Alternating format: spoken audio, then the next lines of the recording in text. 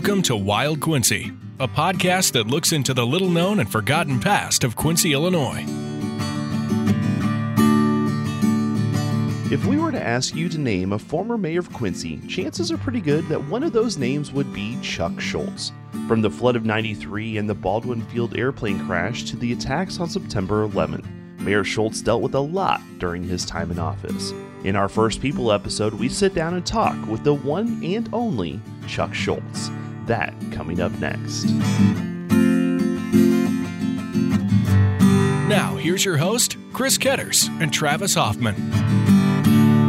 Welcome back to this supersized episode of Wild Quincy. Travis, we had a what if last week talking about what if you were buried at Woodland Cemetery, but I have a bigger question for you. Yes, what's your question, Chris? What if you haven't checked out Patreon yet? I can't help you. I can't help you if you haven't taken that step to get twice as much Wild Quincy injected into your veins, or at least your ear holes. Well, a lot of people have, though. There's been a few new people that have jumped on Patreon. We want to give a quick shout out to Amy A., who's joined us at the $8 Kelly's Salad Bar level, as well as, and this is a big one. I'm impressed here, Chris. We got the big guns here. Beth Lane at the $8 Kelly's Salad Bar level. If you don't know, Beth Lane is the author of the book of the Pfanschmidt murders, Lies Told Under Oath. And so I was ecstatic to see her name pop up on the radar. Welcome aboard, both of you, and we appreciate your support. Everyone else is more than welcome to come check out the Patreon side. You can get twice as many episodes as you hear right now on the regular feed, and show your support for Wild Quincy as well. I have a feeling that we talked about this. We're seeing a lot of the Kelly Salad Bar, which is the second level. We appreciate any of the levels, but it kind of makes me wonder if people might be interested in our new Slack channel that we got coming out pretty soon. That's right. That's an interesting connection there, Chris. Our Slack channel is a way that you can assist us in researching future episodes and future content. You don't have to be a Patreon member to be a researcher. Give the rundown. You do this better than I do, Chris. What's the logistics here? So what's going to happen is that if you are a Kelly Salad Bar member or above with our Patreon, you get access to our Slack channel. You won't necessarily have to worry about researching. You'll get the view of what's going on, what we're looking at, what different subjects are coming up. But also, if you want to be a researcher, we're going to have a research core that is already started up. We got some people that are interested in being in our research core. So if you are interested in either becoming a Patreon member just to see what's coming up in the future, or if you want to be part of that research core, get in touch with us. Man, I'm just connecting the dots here because, Travis, what is a number if they want to contact us by text or phone? It's easy, Chris. They just have to dial 612-666-9453. That's 612-666-9453. A voicemail or a text message will do just as good. We can shoot you a message back, and we love to hear your voices. It's fun talking into these microphones, but every once in a while it's fun hearing some voices coming back at us. So that's a great way to get a hold of us and let us know. And if you have some really in-depth thoughts about maybe an episode that we did and you just want to call us, it's a voicemail. It's not like you're going to be talking to anybody. It's just a voicemail. You leave a message, and if it's something that maybe we can throw into a future episode or the next episode that kind of looks back at the last episode, we will definitely do that. So maybe to break up the monotonous voice of Travis and Chris, we'll put your voice on instead. Save us some breath there and get your own voice in there. Real quick, though, if you do want to help on the research side, just shoot us an email or a text, either way. You can shoot us an email at wildquincy@gmail.com, and we'd love to talk more on how you can be part of this Slack network that's coming out pretty quick. We're getting the finishing touches on there. We're getting a fresh coat of paint on there. We're getting it all presentable for everyone, Chris. Yeah, we're really excited about this. It's definitely going to help us out in our research efforts and bringing you some of these great episodes that we have coming up down the road. Speaking of great episodes, we always do the question of the day, Travis. And this question has to do with an area that I definitely have some interest in. And we're going to talk a little about tornadoes. Oh, I'm all spun up and ready for it. Oh, nice. So here is the question of the day. The Fujita scale measures the strength of a tornado by the damage it causes. In Adams County, what was the highest Fujita-rated tornado? Was it an F1, F2, F3, or F4? Now, just so I'm clear, the higher the number, the more the damage, right? Right, the bigger the tornado. So say that again on options. Sure. So let me give you the whole thing. Of course, you know what the Fujita scale measures strength of a tornado. In Adams County, what was the highest rated tornado ever reported. Is it F1, F2, F3, or F4? And by the way, I know there's some fans out there, there's some weather enthusiasts that are like, why are you not saying EF4 for Enhanced Fujita? Because the Enhanced Fujita scale just came out a few years ago, and it's an actual in the old school Fujita scale. There you go. All right. Get a little techie with you there. So we'll have the question to the answer to that question coming up at the end of this episode. But Travis, we, as I mentioned at the beginning, have a supersized episode, our first people episode of the season, and we're digging in deep with none other. You've heard his name. If you're older than 15 years old, you know the name by heart. He's the former mayor of Quincy. His name's Chuck Schultz. We'll be talking with him next here on Wild Quincy.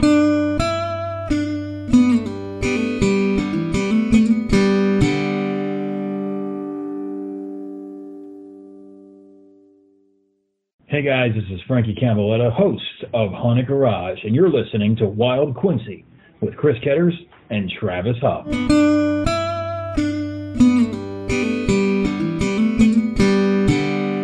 Back here on Wild Quincy, and Travis, I've been super excited not only to start this new category, but also excited of the idea that we get to have somebody that, as we've said before, has been on our radar to bring in and have on this show. And Travis, I'm going to do the honors.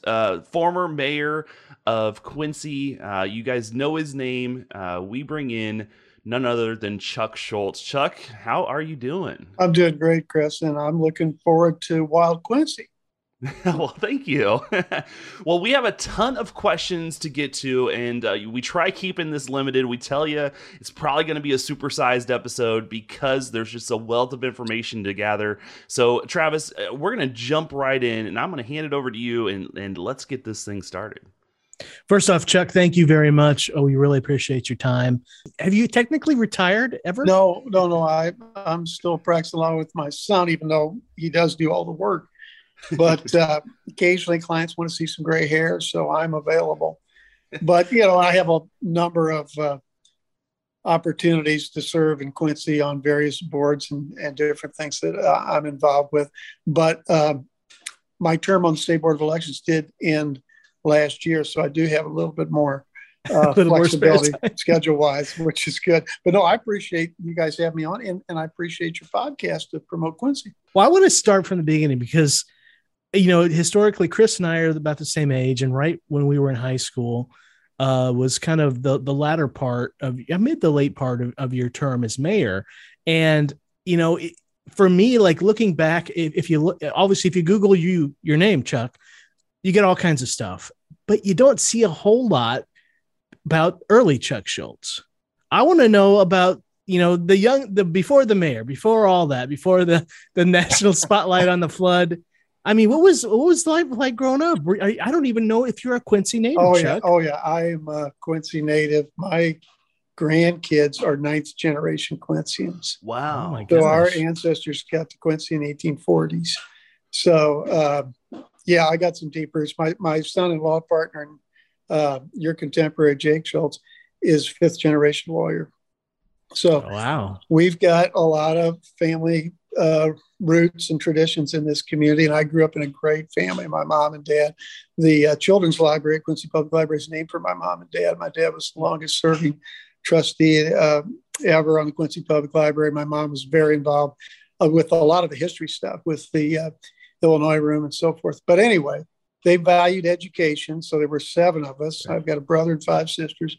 And between the 7 of us, I don't know, we got, 16 or 18 degrees.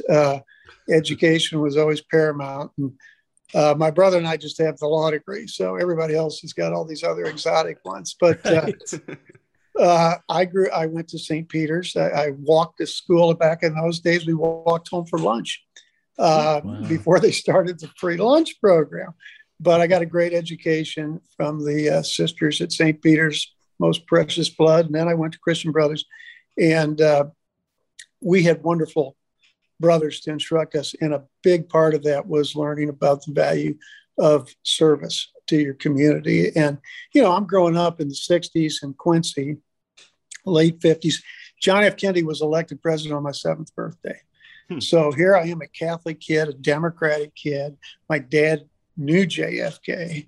So, you know, that whole call to service in the early 60s. At the same time, I'm a Catholic kid, and we got Vatican II. I started out serving Mass in Latin, you know, back to the congregation, and went through the whole thing of Mass in English, face the congregation. You know, the laity should get involved in the call to action and so forth. So, and then into the later 60s, of course, I wanted to, you know, I was a little bit radical myself. And the brothers encouraged that. At the moratorium against the Vietnam War of 1968, I read the names of the war dead on the steps of Brenner Library at Quincy University. I was 16-year-old junior, maybe, at Christian Brothers. But, you know, I told Brother Pius, the principal, what myself and a couple other guys were planning on doing. He said, fine, go exercise your First Amendment rights. So, you know, that was the late 60s. Sure. But anyway, I got a great education, and I know guys that Brother Pius, the principal, taught a constitutional law class in high school, and people use those notes in law school. Oh, wow. I probably would have too if I'd have taken them, you know. But anyway, a lot going on in the world. I was interested, obviously, in politics and government. My family had been involved in public service, and I went to the best place in America for somebody like me, and that's Georgetown University in Washington, D.C., which has unlimited opportunities. And this is back, you know, I was there when they were holding signs in front of the White House saying "Honk for impeachment." That's back in the days when you could actually drive in front of the White House. Wow. And bus drivers and cab drivers were all honking, you know. And that was the Watergate days, right? I rode the bus down to Capitol Hill and went into the Russell Senate office building, into the caucus room, and waited at my turn, and I was in that room for the Watergate hearings. Wow. Yeah, no, it was very interesting. I did an internship with Senator Adlai Stevenson and with the Democratic National Committee. So I got a great education there. And a lot of it was off campus, you know, but it was a great place to go to college, and a lot of interesting classmates from around the country. And, you know, I became friends with Teddy Roosevelt's great grandson, and, you know, people that their families had been involved nationally for many generations. So it was, you know, there's always a lot of networking that goes on, especially I think in Catholic schools. So then I graduated, I decided to go to law school. My father had been sent to Mercer University during World War II in the Navy V-12 program. And then after the war, after he graduated from the University of Illinois, he went down there for law school because he loved it down there. And then my uncle, who was chief judge of our circuit for many years, he went to law school down there as well. My brother, my cousin. So anyway, I ended up down there for law school and loved Georgia. My brothers and sisters and I still share a place down in Georgia. So I had a great experience there. Came back to go work for the best lawyer I ever knew in my life, my dad. But, you know, I was itching to get involved in politics and public service. And I came back in 78. Becky and I got married, bought a house, the whole thing.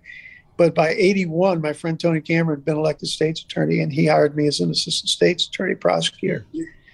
And because you get a lot more experience in court through the state's attorney's office than you would in a private law firm. And then 2 years later, Neil Hartigan had just been elected attorney general, and he had pledged to take the office out into the state. And the first office was going to be in what used to be known as Fort Gattoni at Quincy, Illinois. And so he created this regional office and appointed me as the director.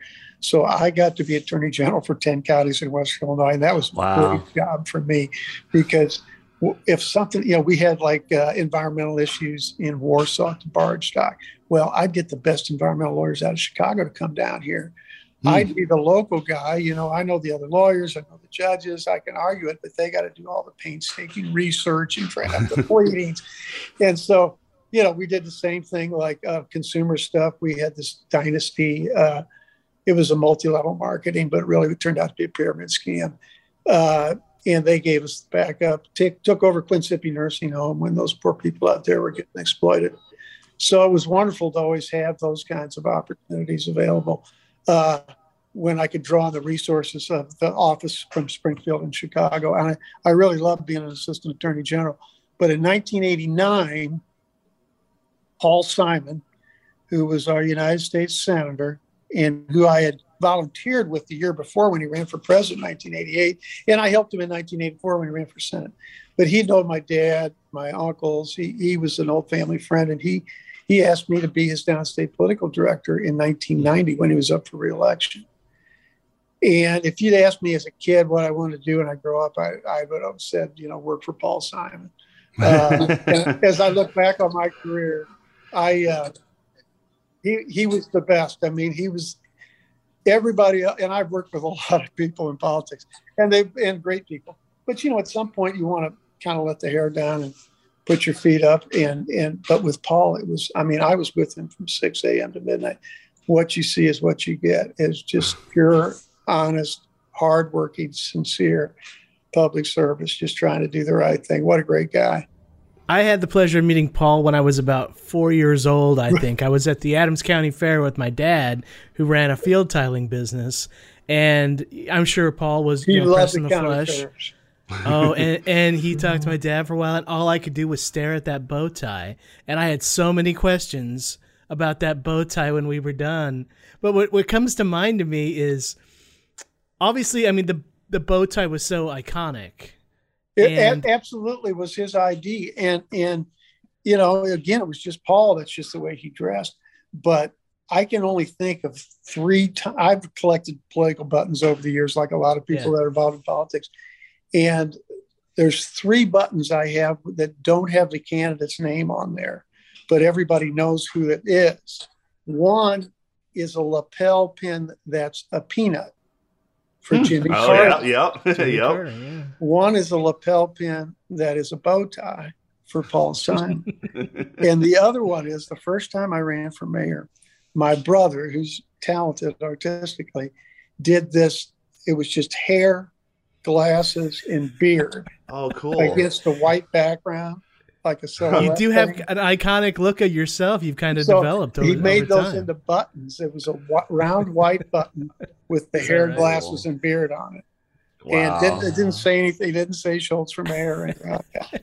But anyway, they went like hotcakes. I maybe still find a few, but anyway, Paul Simon, he was just one of a kind. And I could tell so many stories about Paul, but the one story I would tell all your listeners is, he and I are in the offices of Doak and Shrum out in Georgetown in Washington. And Doak and Shrum were the top Democratic political consultants. They were supposed to be the smart guys, although this is 1990. They were just coming off being Dukakis's guy in 88. And before that, they were Mondale's guys in 84. So their track record wasn't brilliant. But anyway, this is going to be a big national campaign, because back in 1990, Illinois is a swing state. So it was going to be a target by both sides. And of course, nowadays that we have these oligarch billionaires funding these campaigns, it doesn't sound like a lot of money, but it was a $10 million campaign. It was huge back in 1990. I did a lot of fundraising, and a lot of that was going to be TV ads. And that's what this Doak and Shrum did. So Paul and I are on one side of the table, Doak and Shrum on the other side.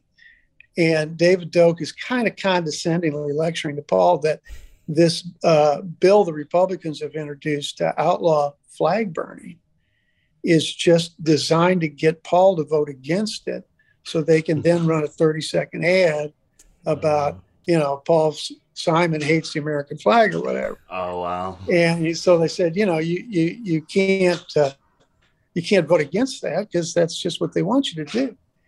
And Paul, who served in the Army, loved America, loved the flag, teared up at the national anthem, whatever, he strongly believed, hey, this isn't Tiananmen Square. You can burn a flag. It's abhorrent to him, but that is a symbolic public speech that is allowed. It's just America, First Amendment. So while they're lecturing about, you can't fall into this trap and vote against that, he looks at these 2 guys and he says, gentlemen, if I lose my seat in the United States Senate, defending the First Amendment to the Constitution, I will never lose a night's sleep over it. I'm perfectly prepared to accept that. And this was, no one's around, the press isn't there. Yeah. There's not a crowd to talk to. And I'm thinking, wow, maybe he's one in a million, but he is the real deal. And again, I'm still so proud of my work with him. And I learned so much with Paul. And so and that was a heck of a campaign. Lynn Martin was our opponent. She was the congresswoman from Rockford, Illinois, who later served as Secretary of Labor under George H.W. Bush. But her campaign manager was a guy named Roger Ailes. So this is 1990. This is 6 years before Fox News was started. Interesting. Yeah. If you watch the Roger Ailes movie, they make reference to this 1990 campaign. And yeah, it's very interesting. But anyway, I learned a lot about government politics. And, your anecdote, Travis, about the county fair, he loved to go to county fairs. And he was so good at it. He's not only this statesman that's going to vote his conscience, but he's a real good retail politician. First place we would always go would be the Republican booth at that county fair. And he'd just disarm them all and just fine. And then he'd go to the Democrat booth, and then he'd go around, and he loved a lot of it was really corny, but he loved the 4-H and he loved the state fair too. And the thing about Paul, he had started out in the early 50s. So this is 1990. He'd been everywhere. So, they always talk about Kevin Bacon, 6 degrees of separation. This guy had like 1 or 2 degrees max because, he and one of the reasons he had such a great memory for people, he focused on the person he was meeting. So I said, Travis, where are you from? You don't know where, you've never heard of Root. Oh, I've been to Root House. Is, Joe Smith still the editor of the paper there? I spoke at the high school commencement there, and just take off. It's like when we would be on the road, I'd be driving him, and we'd stop to get gas or whatever. I'd say, Paul, his big treat of the day would be an ice cold Pepsi. And I'd say, can I get you? No, I want to go in and get the Pepsi because then he could talk to everybody. Let me ask this question real quick, because this brings up actually a really good point about this. That's the way it felt like it was more so back in maybe the 90s and 80s that you had that more one-on-one contact when you're running for office. Has that disappeared a little bit in more recently Chris, years? I'm so concerned about that. I mean, when I think of a guy like Alan J. Dixon, who was a great senator, great guy, good public servant. He started out as police magistrate in Belleville. Then he got elected state rep. Then he got elected state senate. Then he got elected state treasurer. From state treasurer, he got elected secretary of state. And then he went to the United States Senate and knew every county in Illinois and knew what the issues were. And, talk about I can tell you some great Alan Dixon stories. Wonderful campaigner. But in any event, contrast that with Rauner or Pritzker, who just bought in. Yeah. They just bought it. And, they're tempting. Ken Griffin's trying to buy it for Richard Irvin right now. And Pritzker's trying to match him dollar for dollar. It's obscene. I hate to go big picture here, but you look at how it happens. I think that you don't get that loyalty to the elected official when you don't feel like you have that personal connection to them anymore. No, and they're not loyal. It's not. They didn't go through that process of spending some time in somebody's garage, silk screening yard signs or something, and knocking on doors and helping another candidate, and then they help you and building coalitions and achieving a consensus and so forth. No, they just bought enough ads to win. Yeah. And that has to be addressed at some point. And of course, the ads are horrible. Yeah, it's not kissing babies anymore. Now it's making posts on Twitter. It's kissing other things, it sounds like. Yeah, well, one of the things that if I look back and things have changed so much and not for the good, after the 2020 November election, and I'd like to spend some time talking about that because probably one of my proudest achievements in government, I was chairman of the Board of Elections that year. So we were under huge security concerns, and we had a pandemic to conduct an election in. Right. And on a bipartisan basis, the agency functioned wonderfully with a lot of help from other state agencies, including the Illinois National Guard. The National Guard has 13,000 men and women that are guarding our state. One of the ways they do that, 135 of them are cybersecurity specialists. So we could deploy them anywhere in the state of Illinois. God love them down in Calhoun County, where you got, maybe a county clerk and one assistant, but you don't have any IT person. You could, boom, the guard can come in and address whatever situation presents itself. And it really it went very well, and primarily because we really pushed the early voting and the vote by mail. So we had over 6 million people vote, but like 2.2 million voted early, 2.2 million voted by mail, and then on election day, with pandemic restrictions, you could handle the rest of it. So, but anyway, talking local politics now. So 2020, my good friend Richard J. Durbin's up for re-election. He gets pummeled here in Adams County, loses 2-1 in Adams County, like 70-30. And we had a chance to talk about that a week or so afterwards. And I got to looking at some previous results.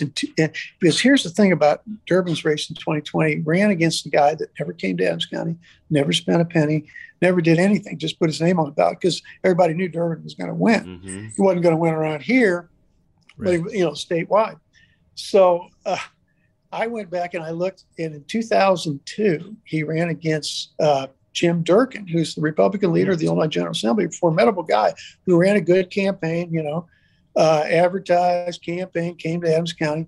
Durbin beat him 2-1 in Adams County because he was always great for Adams County, for the airport, for Amtrak, for John Wood, whatever the issue was.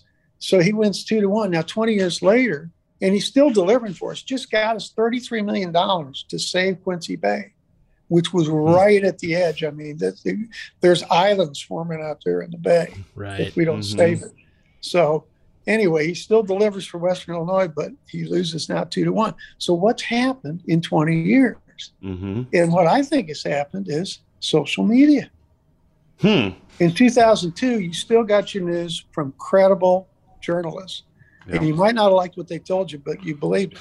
Well, because as a lawyer, I always tell people, everybody's entitled to their own opinion, but you're not entitled to your own facts. Well, nowadays, apparently people think they're entitled to their own facts because somewhere on the internet, they can find whatever it is they want to hear. And obviously, there's been a ton of nonsense out there, and I don't do social media, so I'm sure much more mentally healthy than otherwise. Yeah. But sometimes it gets so bad that, my son say, Dad, you got to look at this or whatever. Yeah, it's unfortunate of how that shift has happened. But Chuck, another question I had for you. I want to go back. So let's talk early 90s before you get into running for mayor. Did anybody has anybody or did anybody before you in your family, had they ever ran for offices politically? Well, my dad was very active with Senator Paul Douglas, who served the United States Senate up until 1966 and was the mentor to Paul Simon and to Dick Durbin. And he was also real involved. He was Assistant Attorney General under Attorney General Bill Clark, who went on to become Chief Justice of the Illinois Supreme Court. So he was always involved. My uncle was the Chief Judge of the Eighth Circuit and was elected circuit-wide in all 8 counties in 1964, which was a big year for the Democrats. That was LBJ and Governor Kerner and what they called the bedsheet ballot, because they reorganized the General Assembly and everybody statewide had to run. It was crazy. They also did the judicial system, and that was when prior to that, my uncle had been elected county judge, but this was over the 8th Judicial Circuit. So politics goes way back. My grandfather, and beyond that, I had a great-grandfather who was state's attorney of Knox County, Missouri. You obviously had a lot of exposure, if you will, to a state level politics. What was the determining factor of running for mayor? Well, that's a great question, Chris, and the answer is mayor allowed me the opportunity to serve on a significant level, get things done, and I spent a lot of time in Springfield and Chicago and Washington as well. And I thought, to be effective, I had all those contacts. I had to utilize them. But I could do that, and I could still be home every night to help with homework, watch my boys play golf in high school. I didn't miss many matches. My assistant that I worked with at City Hall, John Oshlik, she knew, when that schedule came out, certain things got blocked out. And that's because Charles and Jake were playing. Oh my gosh, of all the fun I had during mayor, they won 2 state championships in golf. So right. I was that and a conference championship in college.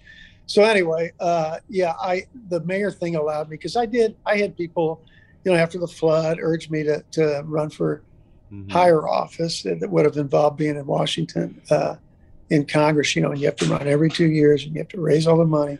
And it's kind of like, you can do one or the other. You can either have that lifestyle of 2 homes and back and forth and constantly running, or you can have a stable family life. Yeah. And I'm so fortunate, I have a great wife who's been my partner for 50 years, and she's done such a great job with our kids. And now I have all 5 of my grandkids are here in Quincy, so I'm just really cool. Blessed. Well, and I'm going to throw back Travis. Travis got 10 more questions, but I'll finish that off. And you kind of mentioned it already. Is it sounds like, especially at a federal level, and maybe tell me if I'm wrong, but it almost feels like as soon as you get elected, you're working to get reelected, and you don't get what you had when you were running for mayor, where you were getting the time to focus on actually doing something. Right. Does that a correct assessment? I absolutely. And, if I had a tough day as mayor, I could try to buy a house that, maybe was an old abandoned property we'd torn down and filed a city lien and given it to Habitat for Humanity. And now there's a nice house there and a family and a stronger block. You could see things that you actually accomplished. And that's not true in legislative positions at all. And it's just a lifestyle thing. But at the same time, I'm very interested in, so I took an active role through Conference of Mayors, League of Cities. And, obviously, for somebody, I love being able to, I've been to State of the Union speeches. I've been to the national political conventions. I've been to inaugurations, so I've been able to get around all that and be exposed to it, and yet still maintain quality of life in Quincy. So I'm a lucky guy. All right, I'm going to throw you a curveball here, Chuck. All right. If you had to create a slogan, we've talked about how much marketing goes into politics these days. If we can take that with a grain of salt, what would your slogan have been for your time as mayor? If you had to sum it down to a slogan, I'm curious what that would be for you. Well, I would hope it'd be something along the lines of Forward Together, because, I wanted to be progressive and we needed to move forward. But obviously, when everybody's pulling in the same direction, it makes a heck of a difference. And the serendipity for me, Travis, was it all happened during the flood. I took office in May of '93. In June, all of a sudden, we're facing the greatest natural disaster in the history of the upper Midwest. And people just pulled together, and it was incredible. And, I went on TV and said, hey, we're asking for volunteers to come out to 18th and Sycamore to the Quincy University stadium parking lot. I was there. Yeah. I was there. Well, what happened out there? It was incredible. Yeah. I called Kenny Cantrell, who was our streets superintendent. And I said, how many sandbags you got? And he said, I got about 10,000. And he said, you think that's enough? And he says, well, yeah. I said, I want to take some out there and ask for volunteers. He says, well, how about if I send 5,000 out there and then I'll keep 5,000 for the water treatment plant? I said, great. That 5,000 sandbags. We got that thing going, rocking out there. They were bringing in 100,000 sandbags at a time on these Chinook helicopters and dropping them down there. We had 16 trucks from IDOT that were 14 tons each going down to Fall Creek to get more sand. It was like an hour round trip.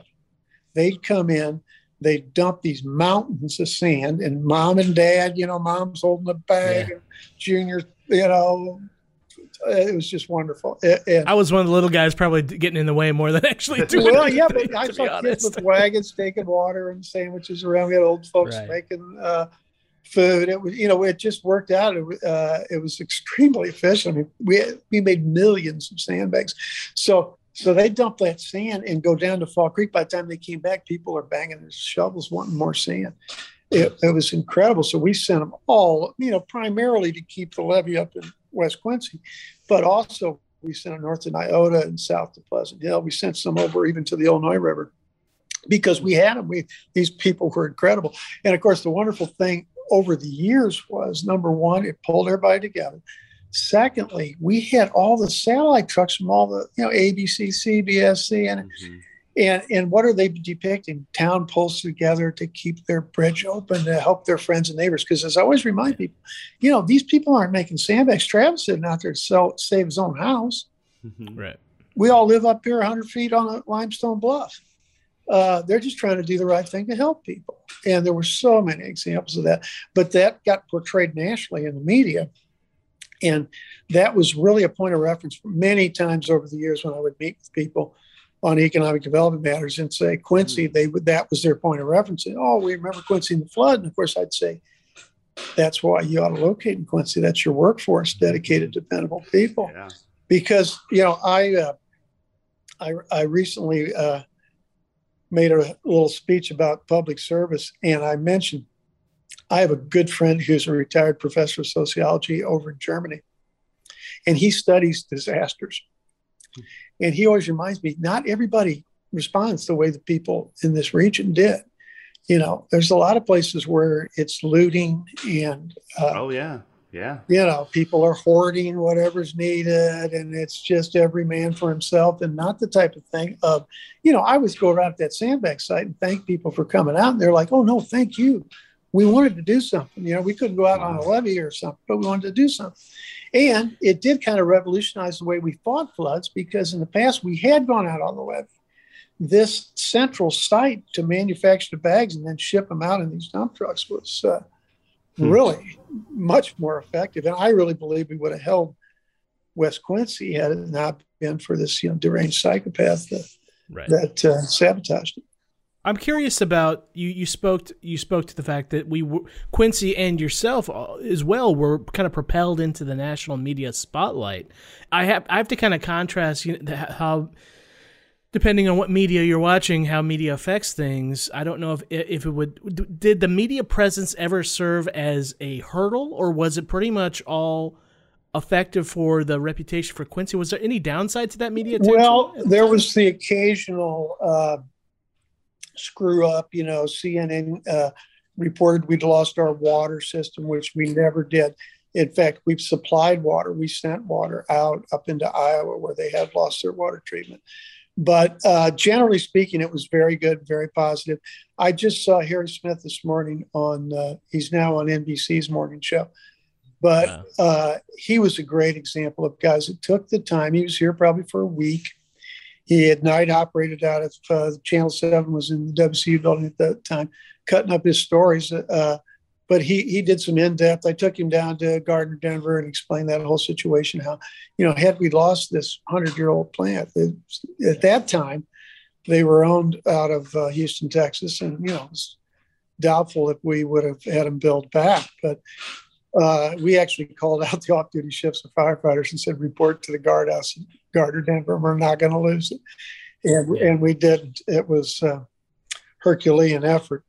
But thank God that FEMA reimbursed us for that. Those off-duty firefighters, when it's like a 5-alarm, that's about $50 an hour. Building off that, I think you really struck on something. I mean, I've heard this phrase attributed to you many times, Chuck, and that's the Mississippi River doesn't really separate us. It brings us together. And it feels like that, right out of the gate, everything with the flood and the fighting, I believe at one point you sent people over to the Missouri side, didn't you? Yeah, and actually Quincy funds, right? The night that the levee broke, July 16th at 8:22 p.m. was when the levee was breached. We actually had about 5 trucks on that side of the river because, we were mainly supplying sandbags for the Fabius over there. And we had told our guys, if the levee breaks, don't try to come back across the bridge. Memorial had been closed, and The only bridge up was Bayview, and we said, just go west. We'll get you back somehow. Well, 4 out of 5 of them did. Went back through St. Louis because we were the only bridge from St. Louis to Burlington, 200 miles of Mississippi. So, but we did have one guy. He came back anyway, and thank God he made it. And they had to rescue somebody.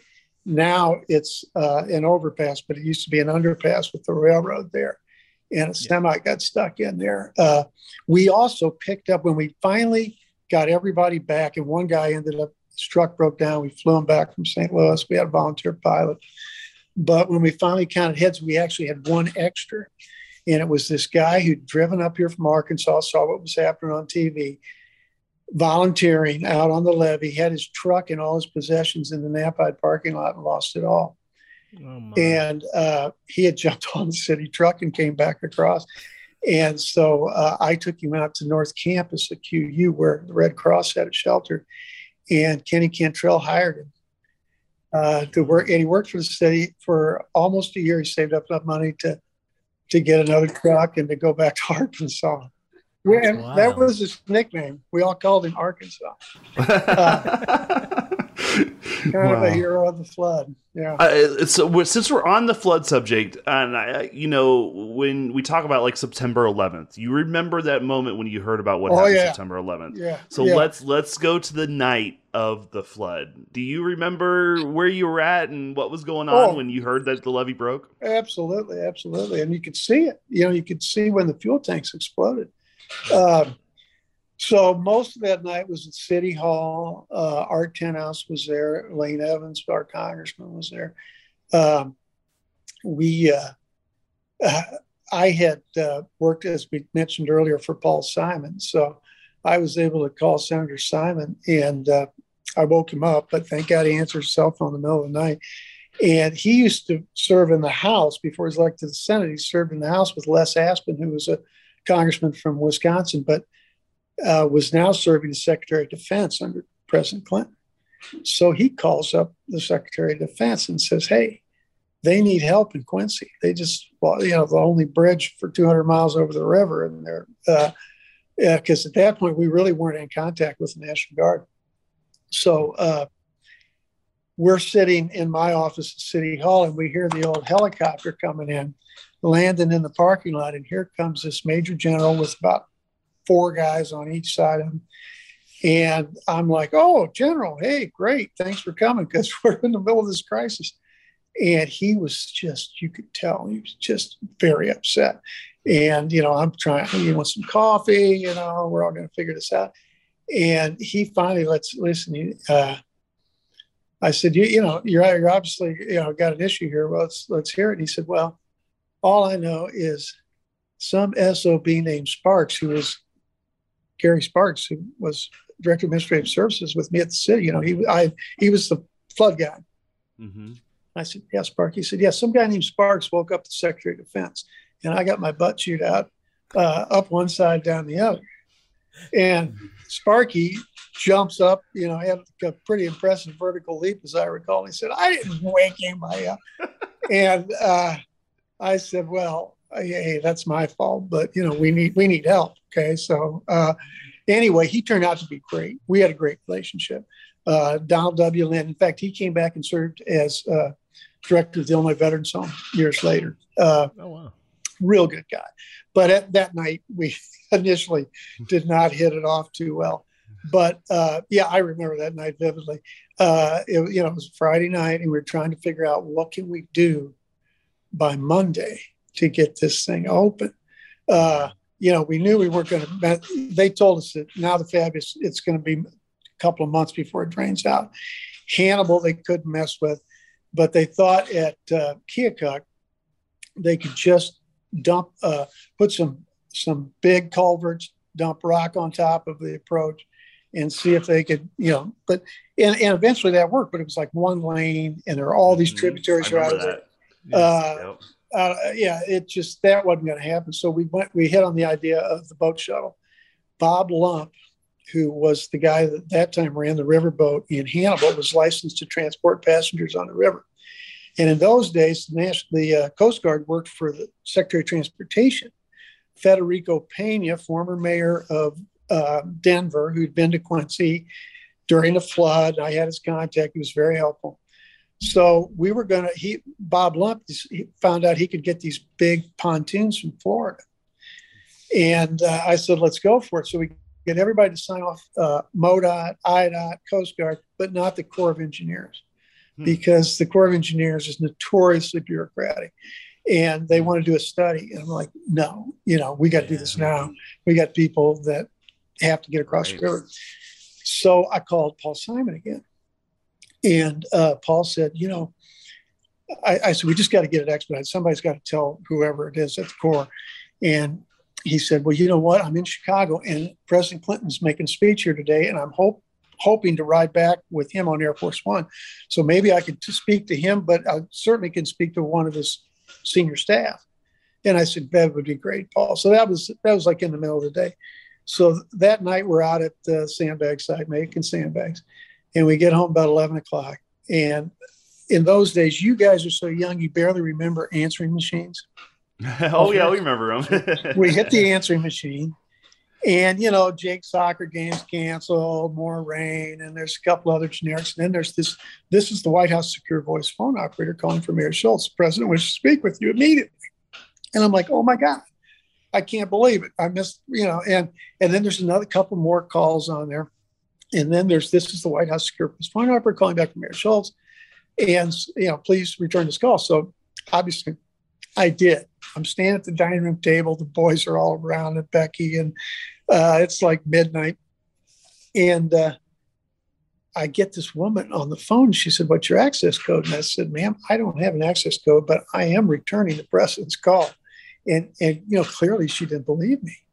And I was explaining, maybe you've seen the news. There's this natural disaster, and she's not buying it. So I said, please bear with me, but I'm going to play my answering machine for you. And so she heard about Jake's soccer game, but when she got to that White House secure voice phone operator, she changed her tune immediately. And I got this, hold on.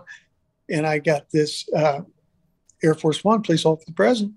And next thing I know, it's Mayor State got problem. It's Clinton. And fortunately, I had my my notes from talking to Paul earlier in the day, and I pulled them out and I went through, and he said, well, don't worry, we're going to help you. And I said, well, thank you so much. I basically trying to get out of the way and get off the phone. And he says, well, don't hang up. Your buddy here wants to talk to you. And I got had a very distinct, deep baritone. Yeah. He said, Jock. And I said, yes, Paul. He said, did I get to that time? And I said, what do you mean, Paul? He said, does that guy do the best Bill Clinton imitation you've ever heard? And I said, oh, my God, please, don't tell me that. He said, no, that's the president.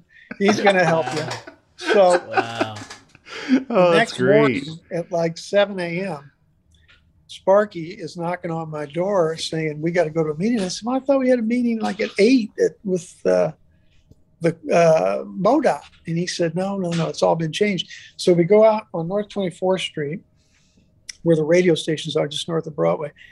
And the Corps, there are probably 20 Corps guys in there we didn't know about, they're engineers. So they're in civilian, they got the pen caddies, your typical, not to direct, we all need engineers. But anyway, there's one guy in there that's in combat fatigues with the name stenciled, and this guy's totally in command.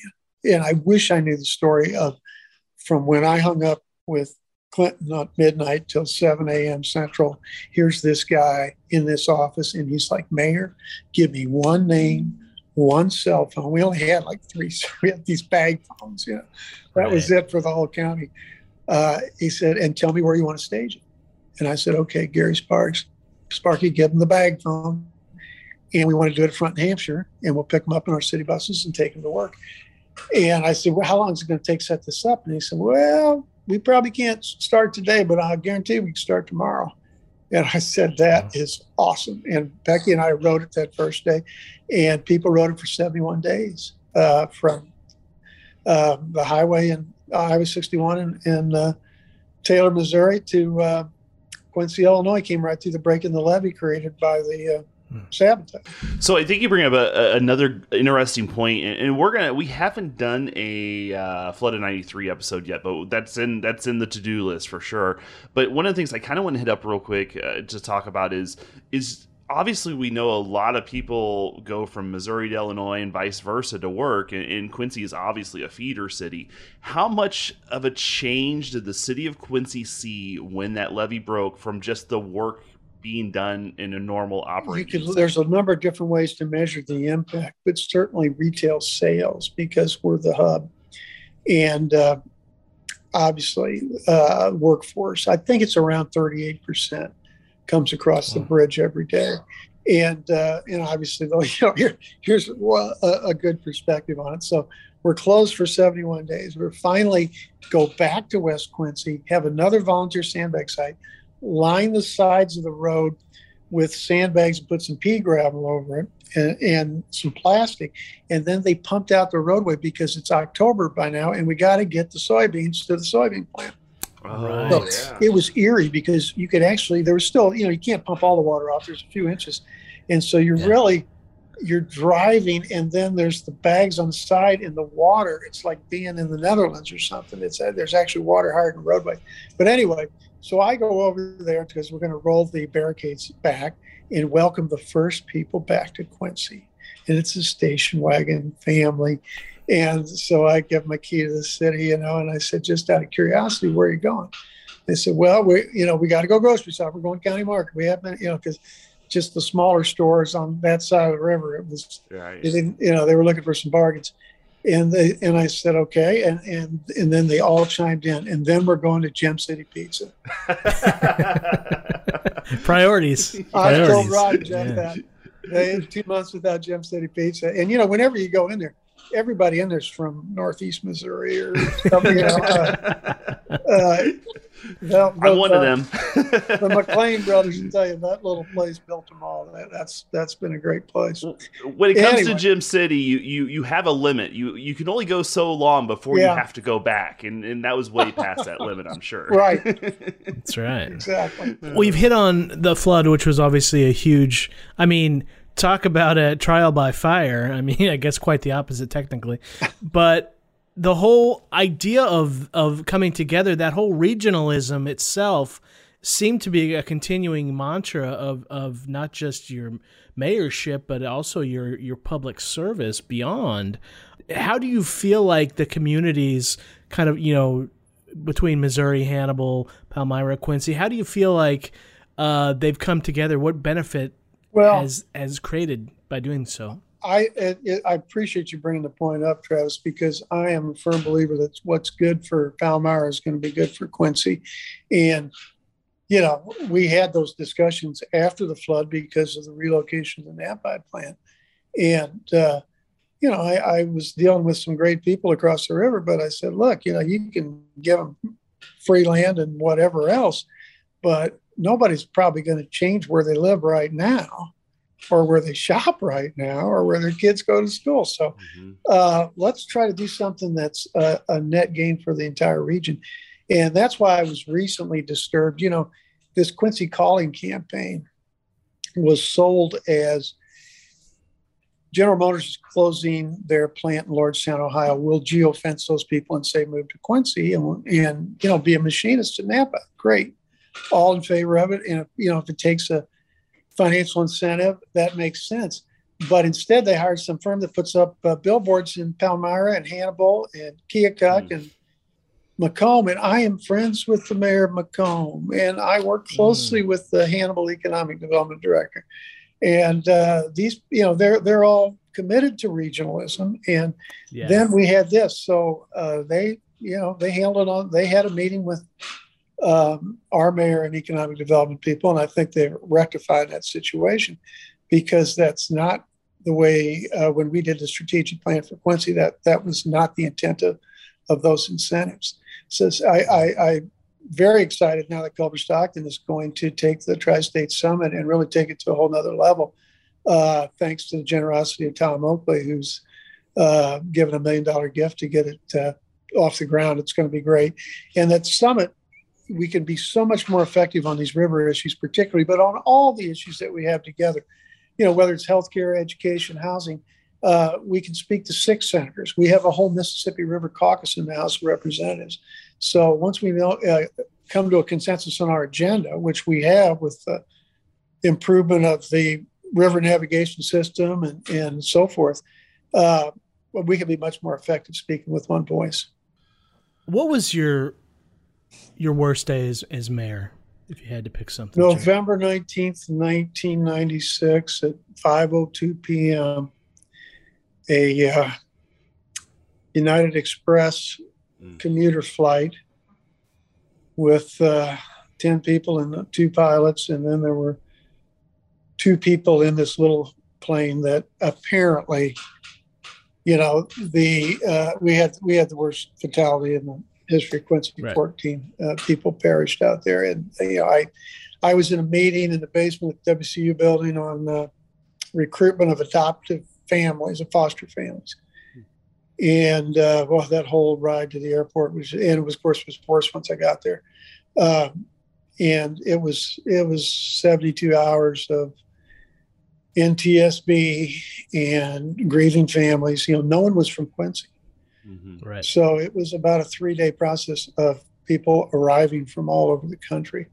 Thank God for the Salvation Army. One of my first calls was to Major Herb Fuqua, who was our Salvation Army officer back in those days. And he never left. He never left the air terminal. We set up in the conference room downstairs, and he was there for 72 hours. And it was like the people during the flood. When we finished up out there, finally, we had a temporary morgue. We had you can't imagine how horrific it was.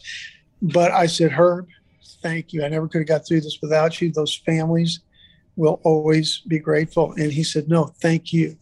This is what I'm called to do. This is my ministry. This is what I'm trained to do.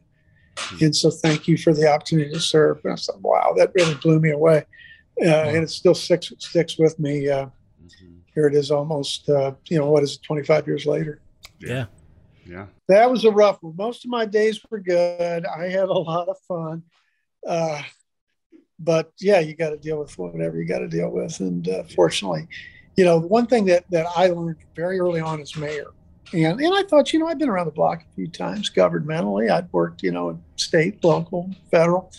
But what you find out is what you don't know. And that's very important to bear in mind, that as mayor, you don't know how to run an airport, but you want to get the best airport director you can and give them the resources that they need to support them. And that goes for wastewater treatment and putting out a fire, running a bus system, whatever it is.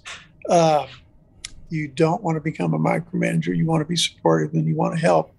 And I had Gary Sparks as Director of Administrative Services and knew city government in and out. And that allowed me to do a lot of things outside City Hall, because the stuff that I really, much of the stuff I look back on were like the Lincoln Douglas debates on C-SPAN. That wasn't a city of Quincy thing necessarily, but it's something you could help lead outside of City Hall. The March for Jesus, bringing Jim's baseball back. Yeah. Right. I hope you guys had the chance to experience Jim's baseball back Absolutely. in the 90s, and we were rocking. Oh yeah, that was fun Yeah. days. Yep. Really good stuff. So yeah, that's what I say. I had a great job, and I probably would have run for a 4th term, but I would have been up, in 2005, and in 2004, I got very sick. I had an ischemic intestine and almost died. And that was indicative of some other things that I wasn't aware of. And then by 2000, so I didn't run. And then 2006, I got diagnosed with liver disease, which carried a high risk of liver cancer. And eventually I developed a tumor. And that sounds like the worst possible news you could ever deliver. But actually, it was good news, because it got me on the transplant list and I got a new liver, and here I am today. Oh, wow. Very great. Wow. Yeah. And so let me put in a plug for your listeners. Very easy to become an organ donor, and you're not going to need them when you die. So, my donor probably saved a dozen lives. So anybody can be a incredible. hero. Yeah. All you got to do is sign up Secretary of State with your driver's license, or go to lifegoeson.com. Well, I know all the Quincy region is grateful that your candle wasn't cut at the wick there, and you were able to keep doing what you've done. And it's sincere because, I mean, it's rare politically to see a person that has been so well received on both sides of the aisle. Well, I appreciate that. You know, when I took office, and obviously I'm a Democrat and proud of it, but I was very cognizant of what Mayor Fiorello LaGuardia once said, which was there's no Democratic or Republican way to sweep the streets. You just do the job. And there's really nothing liberal or conservative about public safety. You know, I took that as my number one priority. And we were, of course, we had some great programs at that time. President Clinton had the community policing that gave us a grant to expand the police department and hire more officers. And we did that with the fire department as well. We were lucky in the 90s, guys, because I could do all that and still reduce property taxes, because that's when we had the retail explosion of first with Home Depot and then Walmart. And then we went across 72 to Prairie Crossings with Lowe's and so forth. And the retail sales tax just drives city revenue to the extent that we were able to reduce the property taxes back in those days significantly. In other towns, the same way. That's all changed now with Amazon. And although the city is now getting the sales tax if you order something and it's delivered to you in Quincy. But what we're missing is, in the old days, that guy used to get off the couch and drive here from Carthage or Keokuk and spend the money, and we'd get the sales tax. But now he sits on the couch and orders it from Amazon, and my friend Mayor Nightingale in Carthage gets that sales tax. So, it's a whole new landscape for retail out there. I do want to go back. Travis is going to get another question for you here in a second, but you mentioned that with your health problems that you kind of stepped back. Sounds like you're feeling better now, so that's good. I'm very fortunate. I was just at Blessing this morning. I get my blood tested. They sent it down to Barnes, which is where I had my transplant, where they take care of you basically for the rest of your life. I still go down for checkups, but new lease on life, and I have to remember that and try to pay that forward every day. I have to appreciate that. I see my little granddaughters, some of them weren't even born. It's been 7 years since I got the transplant. I don't want to be too bold in saying this, but I mean, the city of Quincy, I think probably wouldn't mind seeing somebody back in that mayoral position too. If you're feeling good. I might have a hard time convincing my wife.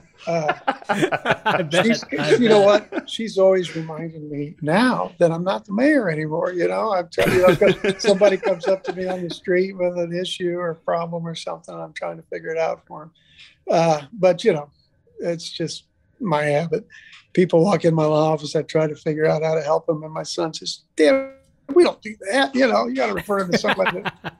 You're right. I'm just thinking, gosh, somebody asks you for help, you should try to help them. Yeah, that's actually a great springboard to my question I have, Chuck, and that is, say you're going to go eat at Coach House on Sunday for breakfast, and your table is at the back. How long does it take you to get from the door to your seat typically? Yeah. Do you just order lunch at that point? Over the years, my wife and kids, they said, Dad, just don't go to the KC barbecue with us. They want to knock down the bottles with baseball, and I'm stuck. I can't move for. Usually, it's for me. It's like I go to the grocery store, but I like that. I mean, I've had people come up to me and say, "Hey, I've been watching you, and all you have is like bread and milk, and you've been in here for an hour." and I said, "Yeah, but don't run for office if you don't want to visit with people, and I want to hear about, Mrs. McGillicuddy's grandson that's." Studying in Italy or whatever. I like to keep up, and I got a big network out there. And, the thing is, and my sons will call me out on this occasionally. There are people that, they know me, and I think I know them, but I'm not exactly sure.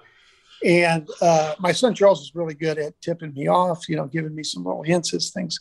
But you don't want to, get too bold and just guess and be wrong there. So they can usually tell when I'm trying to fake it a little bit there. But after a while, usually if I get a couple of hints, I can place. You've lived so much of your life, mayor and beyond and before, kind of as a Quincy celebrity in a lot of ways.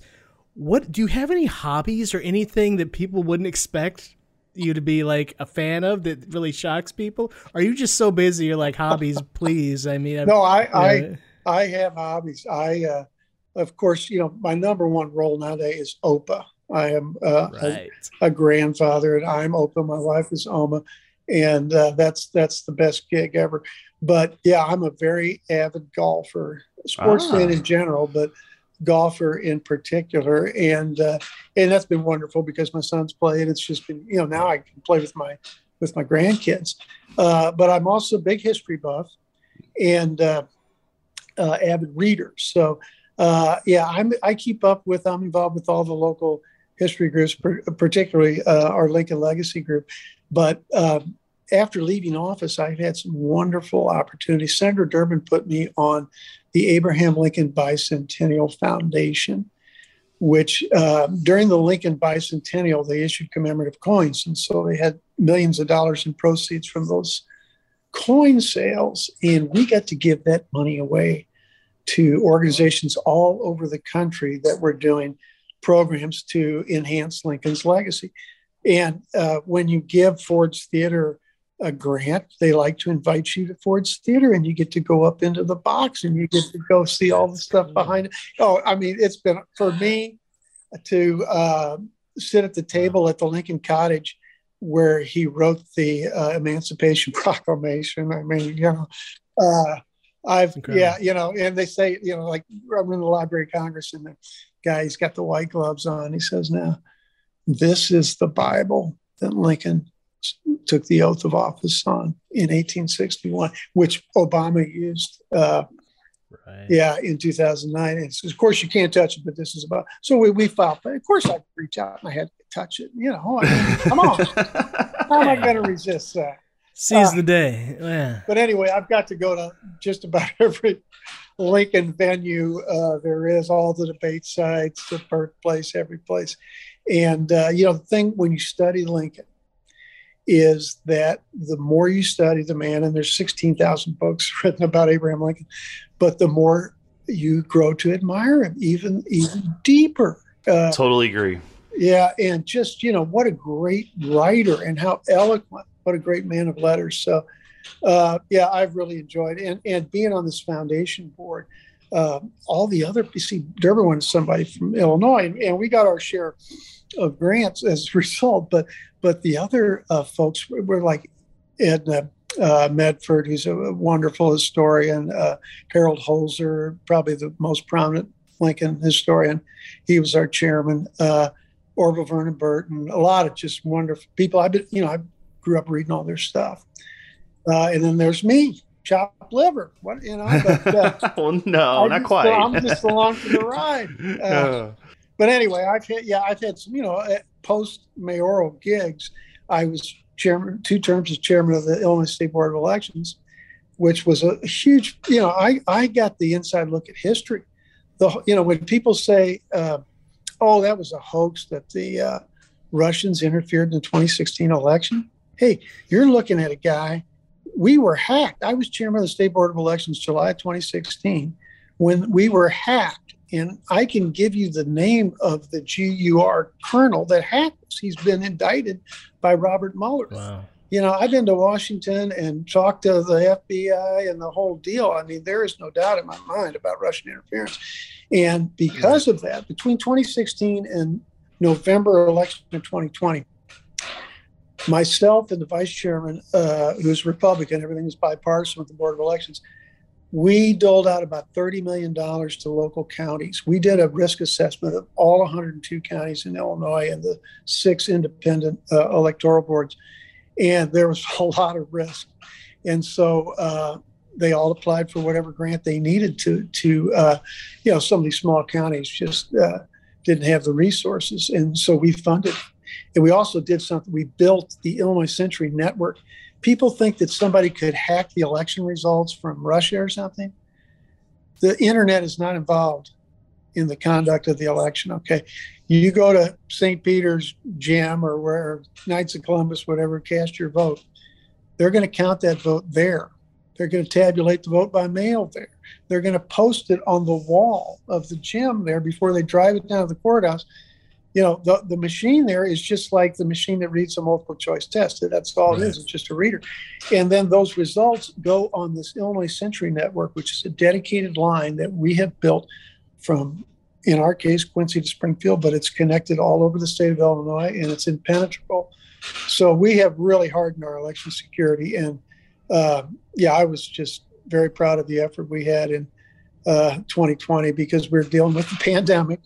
So we had to increase the early vote and the vote by mail, and yet, we had to be able to conduct safely an election on election day, and it was great to have the guard and all the help we had. One of the things that you mentioned going to Lincoln, before we have one last little section for you, we're going to get to it in a second, but it's something I think it really works well with when you go and talking about Lincoln, because one of the books I'm reading right now is called Team of Rivals.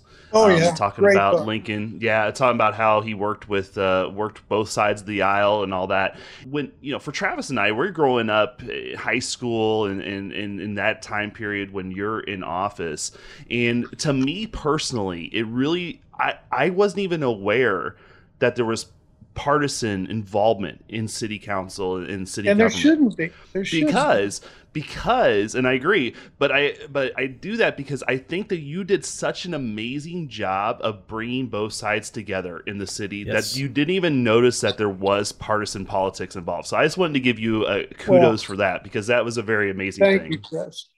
Because, when I see these votes that the mayor has to break the tie at 7-7.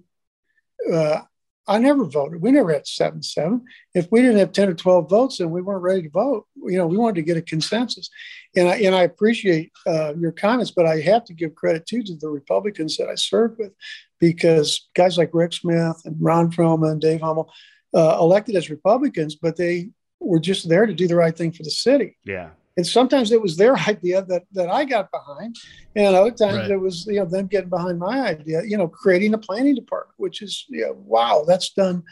I could talk all day about the positive results that Belbenheimer's been able to achieve for Quincy, but anyway, we had, and they took some heat from more partisan Republicans. You're voting with Schultz all the time. Said, no, it's not. We're together because we think it's the right thing for Quincy. And that's why I propose that we go to a nonpartisan form of government. We are one of the last, it's like East St. Louis and Cairo. I mean, even Chicago doesn't vote Democratic versus Republican for mayor anymore. Sure, there's a lot of politics involved. Springfield doesn't do it, but we still do it. And I think it's inhibited good candidates. I've tried to recruit people to run for alderman. I don't want to be, then I got to go with all the party fundraisers, endorse the other candidates and all that. And, you look at the school board, the park board, they don't run as a political party. They don't have to raise any money, so they're not beholden to anybody. Now these candidates have, the party gave them a check, and so, they're going to have to toe the line. It's not good. And they wouldn't, this particular city council, I went there with the League of Women Voters, and all we asked was put it on the ballot. Of course, they pass overwhelmingly by like 75% every town that's done this. But put it on the ballot, let the people of Quincy decide if we want a partisan or nonpartisan form of government. I think we would recruit a higher caliber for our city council, and I think there's some other things. You don't need to meet every Monday night. You can create a consent agenda. There's some other things that could be done. I've had some people suggest we don't pay city council because, again, if you run for school board, you're not going to get paid. The only reason you're running is because you want to improve education in Quincy. Yeah, there's a lot to be said. And to me personally, in my opinion, especially if you have, since you do have two parties involved in city politics in the city of Quincy, in going back to your time frame, this may be the wrong thing to say, but I don't think there's anything more patriotic than when you see it at a local level or a federal level, when both parties, they see the better good of the situation and they see that that's something that you need to do. It's no longer partisan politics. It's about what's best for the country. And unfortunately, and again, I don't want to get on a soapbox, but it feels like we're getting too far away from that. You don't see that at all anymore. Senator Simon was a great example of that. One of his best friends, in fact, I did a podcast on this through Rob Mellon and the Historical Society, when Paul Simon brought Barry Goldwater to Bowen, Illinois, population 250. But I remember that one. You know, arch conservative, Paul Simon, very progressive, but they both were for a balanced budget amendment.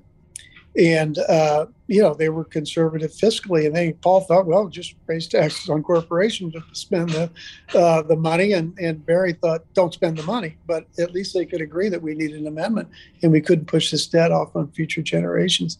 But yeah, you don't find that kind of consensus now. You can't get one person to cross the line. And that's too bad. And we had a big tradition of that in Illinois, not just with Paul Simon. Ray LaHood was a great example of a Republican, well respected by the Democrats and very effective as a result. I think the public would be more supportive of political leaders if that was the case, where they would see, you know, there's some instances where you do need to cross that aisle and do something. But if it's supporting Amtrak or our airport, we all got to be for that. Exactly. All right, Chuck, we got to lighten things up before we wrap up. We usually do this for our Patreon episodes, but since we're starting this new people episode, we're going to throw this in there. We're going to do some lightning round questions, okay? Oh, boy.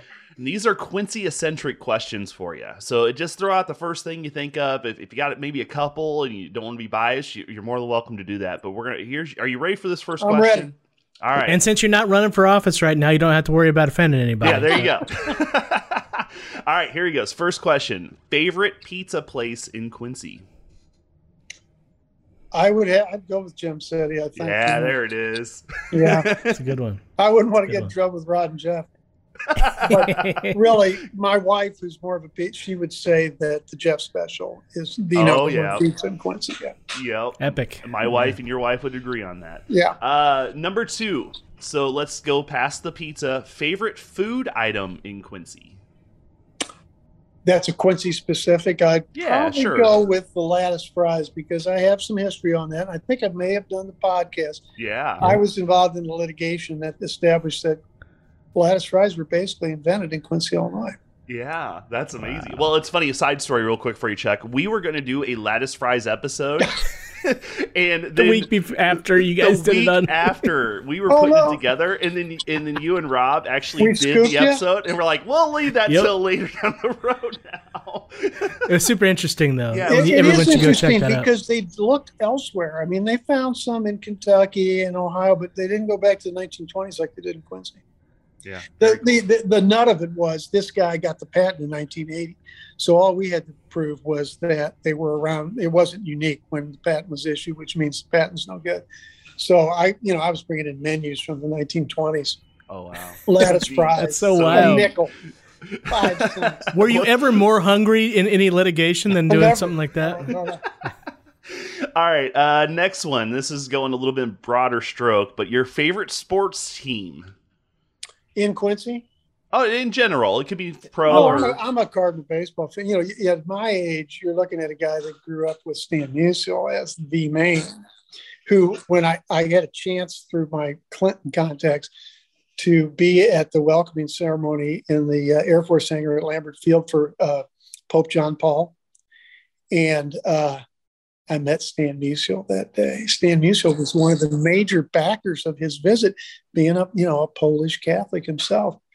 And so, like I told my dad later that day, I met this awesome Polish legend and also the Pope, both, kind of hard to understand the man. But I'll tell you what, Pope John Paul, I was right next to him because my friend was in charge of the visit, putting it on. He was the lead advance person. So he told me what was going to happen. And at the end, where they were going to go.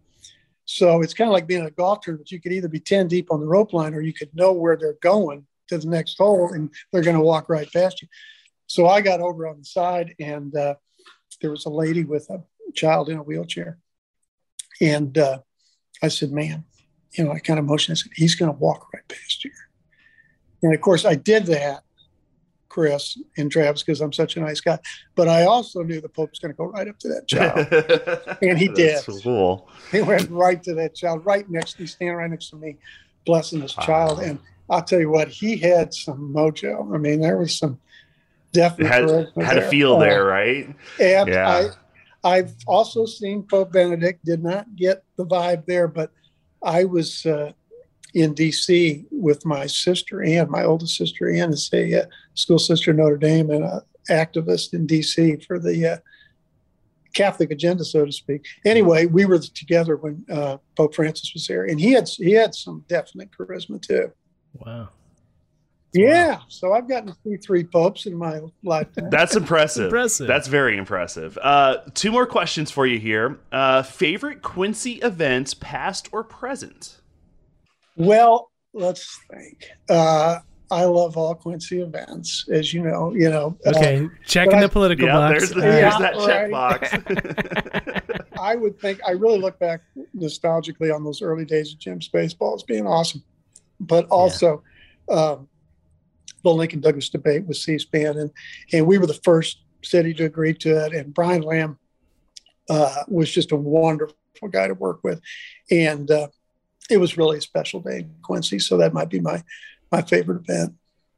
But I'll probably make it to the St. Francis picnic this weekend. Yeah. So. Casey's coming up around the corner. Yeah, that's all right. That fun stuff. Yeah.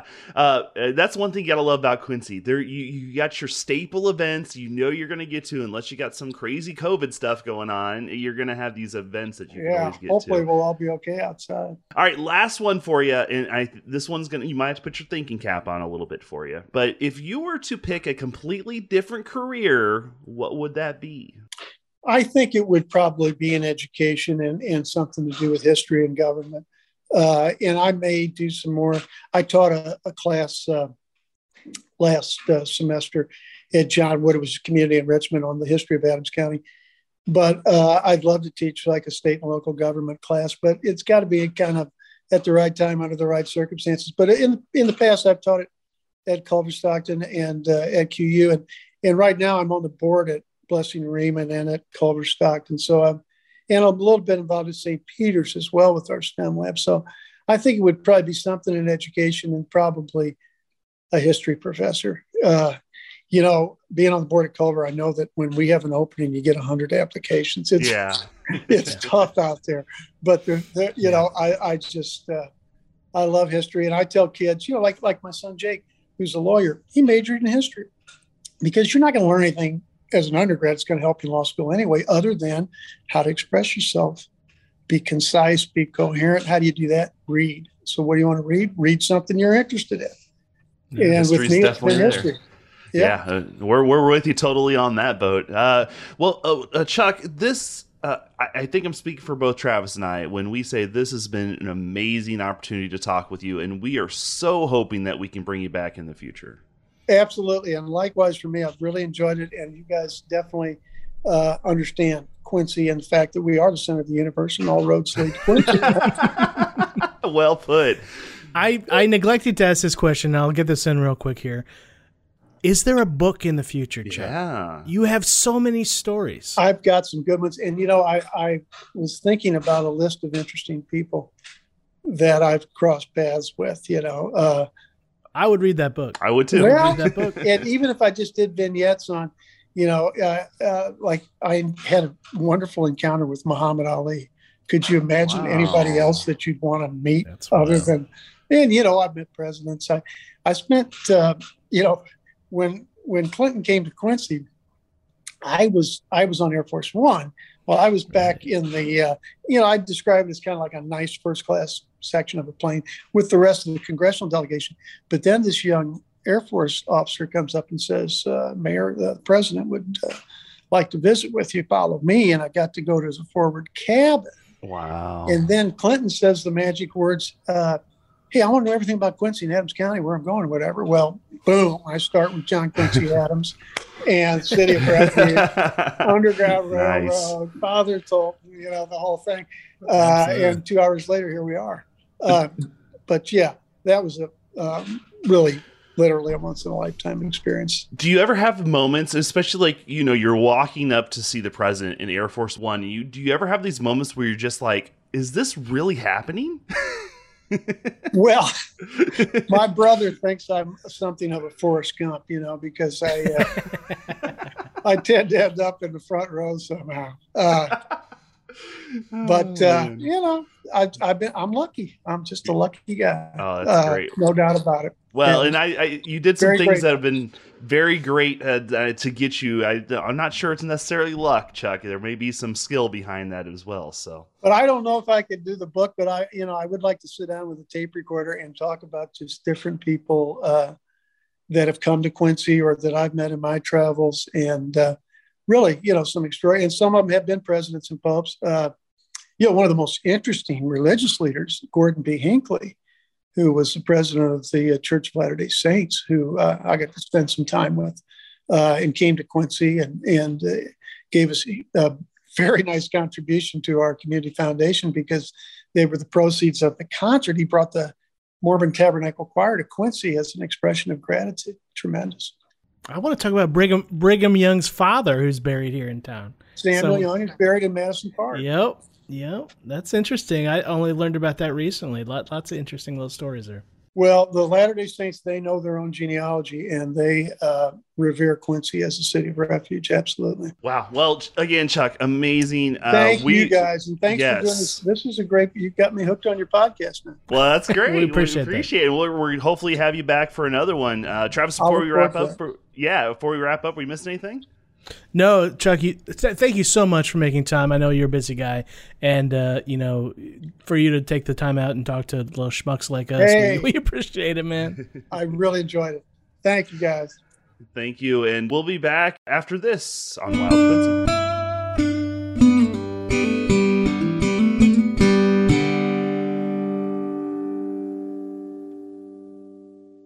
Hey, you say you're getting tired of lettuce and tomato hamburgers in this town that don't quite make it? Yeah! You say that just once you'd like your hamburger hot and your lettuce and tomato cool and crisp all at the same time? Yeah! Well, I say you got it. I'm talking McDonald's new lettuce and tomato hamburger, the McDLT. I'm talking quarter pound of beef on the hot side. And the hot stays hot. The new McDLT. Hot, hot. Crisp lettuce and tomato on the cool side. And the cool stays cool. The new McDLT. Cool crisp. The beef stays hot, the cool stays crisp. Put it together, you can't resist. The hottest taste, the coolest dish. Keep it hot, hot. Keep it cool, cool. McDLT. McDLT. Hot beefy McD. Cool crisp LT. McDLT.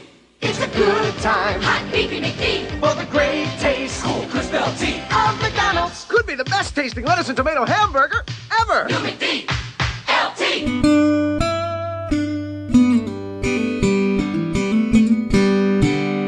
Well, we're back into the blasts from the past again. National commercials with a little bit of local impact. We're talking about the McDLT, Travis. Did you ever have one of those? I don't think I ever had it when I was more in the ballpark of, let's see, how old would we be in the 90s? We would have been in the Happy Meal ball. I was going to say, I was just wondering if we were more concerned about the Happy Meal game than... Do you remember having I had a huge cardboard box literally full of toys from McDonald's. Did you ever have a collection? Not only did I have a collection, but I've recently gone down a deep dive recounting how cool the toys used to be to my kids.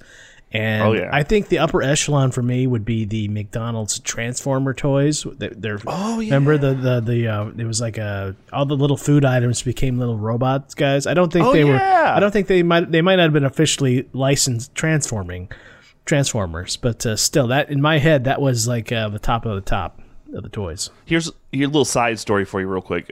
Clean out parents' house a few years ago. And I had this thought in the back of my mind, like, I know that box has got to be somewhere. And really, if you think about it, if you had hundreds of toys from like the 80s and 90s that were McDonald's toys, I think there would be some value in those today. Oh, absolutely.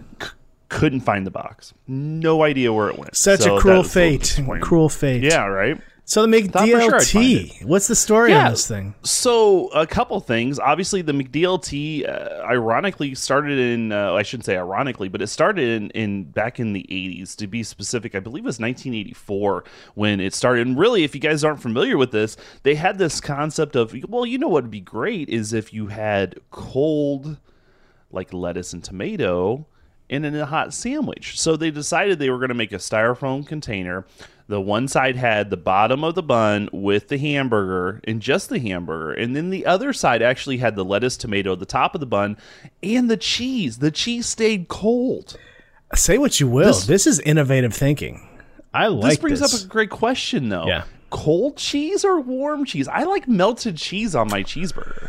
You know, that's interesting. I'm looking at the pictures of the McDLT packaging right now, and the packaging one photo itself is interesting, but I was more curious about the open package with the product inside, and they have the heel of the bun, like you said, the patty on the right, and on the top of the other side, the tomatoes, lettuce. The tomatoes, then the cheese, then the lettuce, then the top of the bun.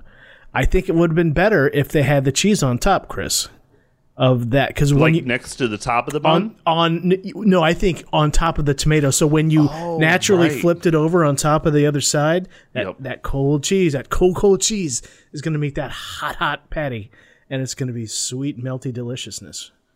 Yeah, I mean, a cheeseburger's not a cheeseburger without melted cheese on it. I'm just saying. Well, I think you got two schools of thoughts. I think you got the Subway crowd, the sub sandwich crowd that likes a cold sub and the cheese. Yeah. And then you got I'm your boat. I like a good melted cheese.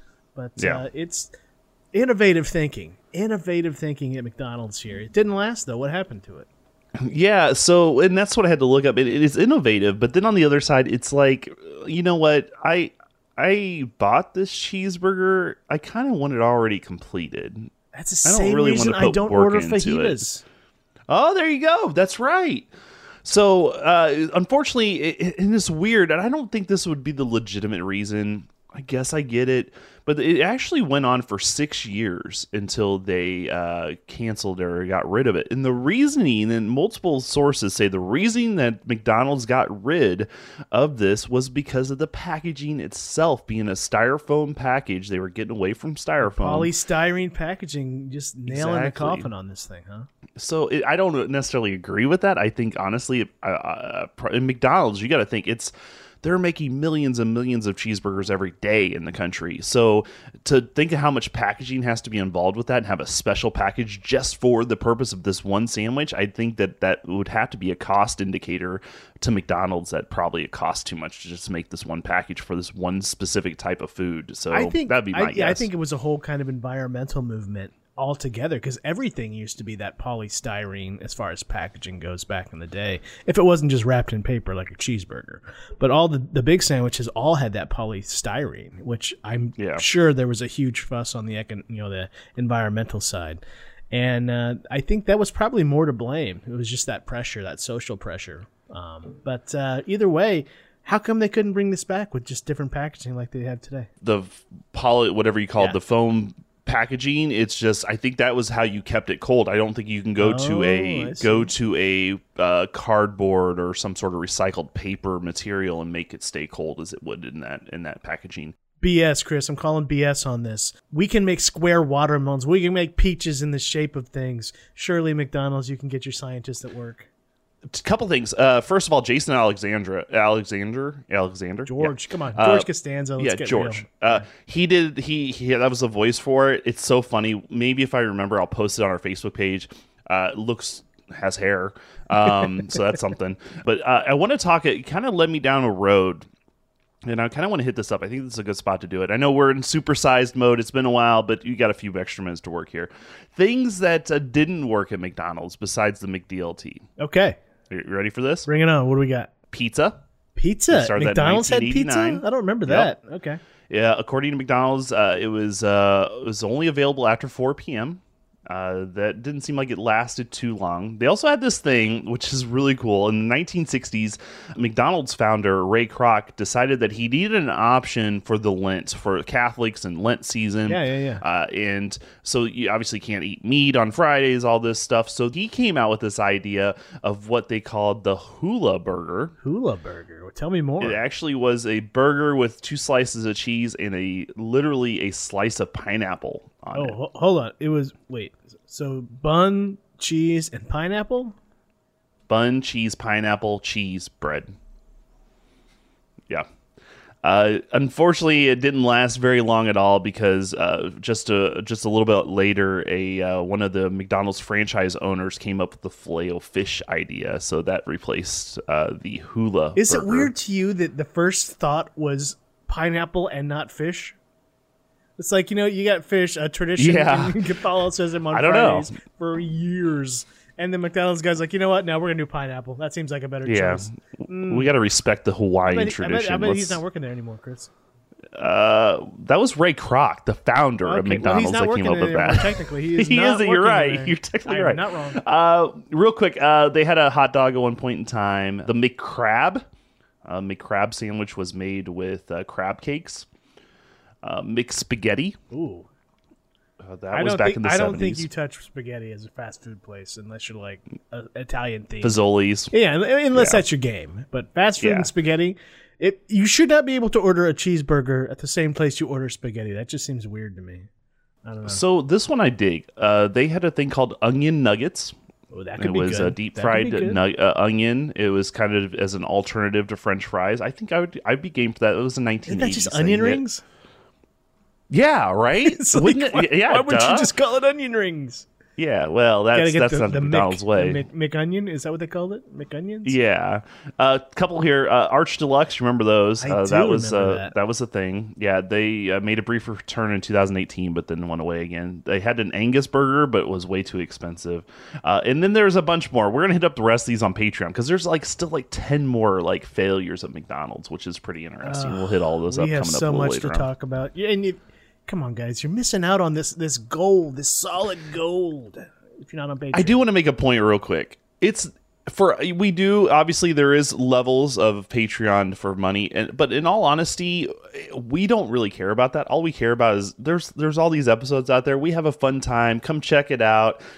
We could care less about the money. We actually just enjoy having the interaction with the Chris. with We let our everybody, hair down. We get comfy. Yeah, we have some real chit chat. Some real fun chit chat that we don't know where we're going when we start. It's exciting. Exactly. It is. Yeah, totally. We usually start with before we start recording a Patreon episode, we go, I have nothing to talk about, and then it turns into a 45-minute conversation. We just go and we just find our way. We're like bushwhackers. We're out there just bushwhacking with words. Travis, I think it's time to bring in the golden pipes. Sound good? Hit that button.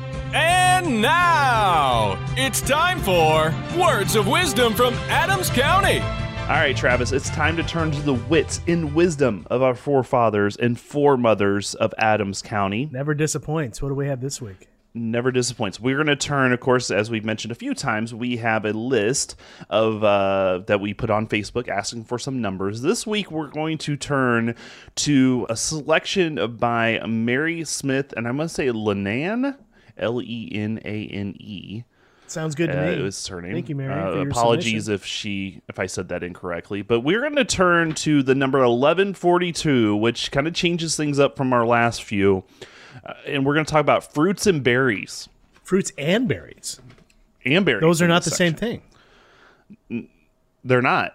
So 1142 is this. A fruit tree will die if touched by a menstruating woman. Words of Wisdom from Adams County. Oh, God. What? That's... You gotta love our forefathers and foremothers. There's wisdom and wit, people. It's a different time. It was a different time. There wasn't quite as much understanding. You know what? Touch all the trees you want, whatever you want. It's not my role to judge. It feels like every time we do these, we go down a very awkward hole of rabbit hole there of things. So, and speaking of that, in rabbit holes, we did send out a question a few weeks ago, and I believe it was two episodes ago. I can't remember what episode that was at this point in time. We talked about this whole thing about sex organ and all this. We couldn't figure out what the heck it meant. Sign of the sex organ, I think. But we got some help from some of you guys out there listening. Travis, you got some details on that? Yeah, I believe this is the one that was a baby should be weaned when the sign is below the sex organ. I believe that was 2655 in the old wisdom and wit numbers. Yeah, we had two people. It was quiet. There were crickets for about a week and a half, 2 weeks, Chris. And then the triumphant response of both Jordan Loescher and Julie Terstrip came and brought the A game on explaining what the heck was going on with that. It was about weaning babies, and it was all about astrological signs, phases of the moon. Julie referenced they're referencing signs of the moon in the almanac. Her mom always told her to wean baby calves when in the right side of the moon, so they are not constantly bowling or bowling at night for their mothers. And Jordan also submitted things, a few numbers up and down. He actually took a screenshot of I'm guessing an online version of that book, Chris.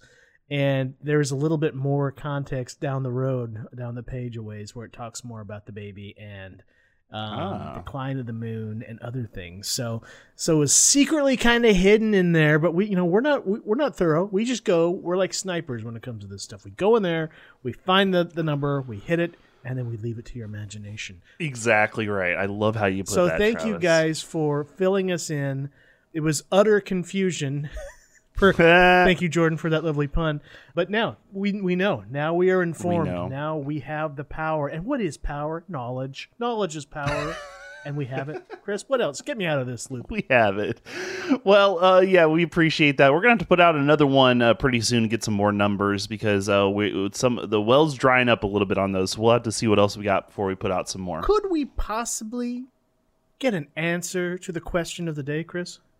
Sure, let's do that. So the question of the day, nice segue, Travis, was this. Let me get to it. The Fujita scale measures the strength of a tornado by the damage it causes. In Adams County, what was the highest Fujita-rated tornado? F1, F2, F3, or F4? Travis, your thoughts? I'm going F4. Going all the way to the top. I'm going to start at the top. Yeah. Well, Travis, I believe you have 2 weeks of being correct. That is the correct answer. Pineapple sandwich dinner. Yeah.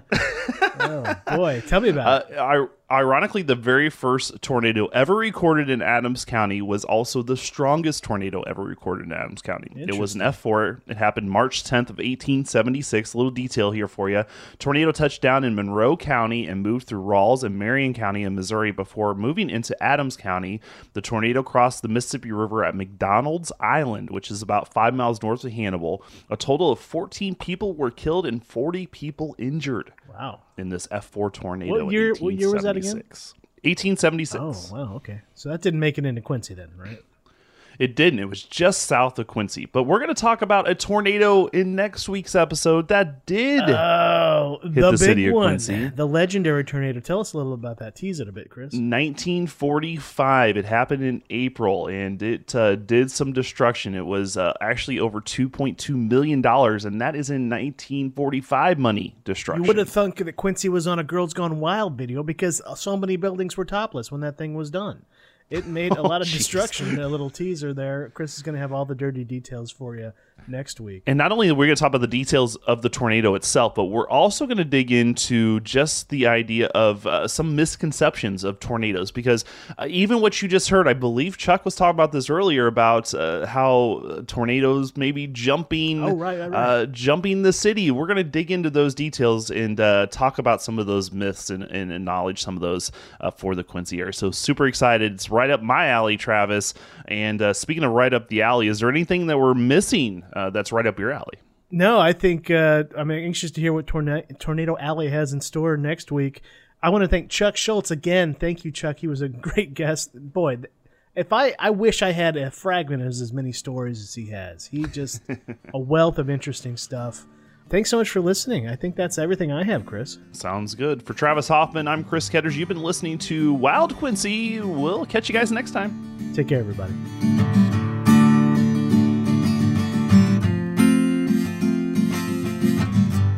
Wild Quincy is released every other Tuesday and is produced by Chris Ketters and Travis Hoffman.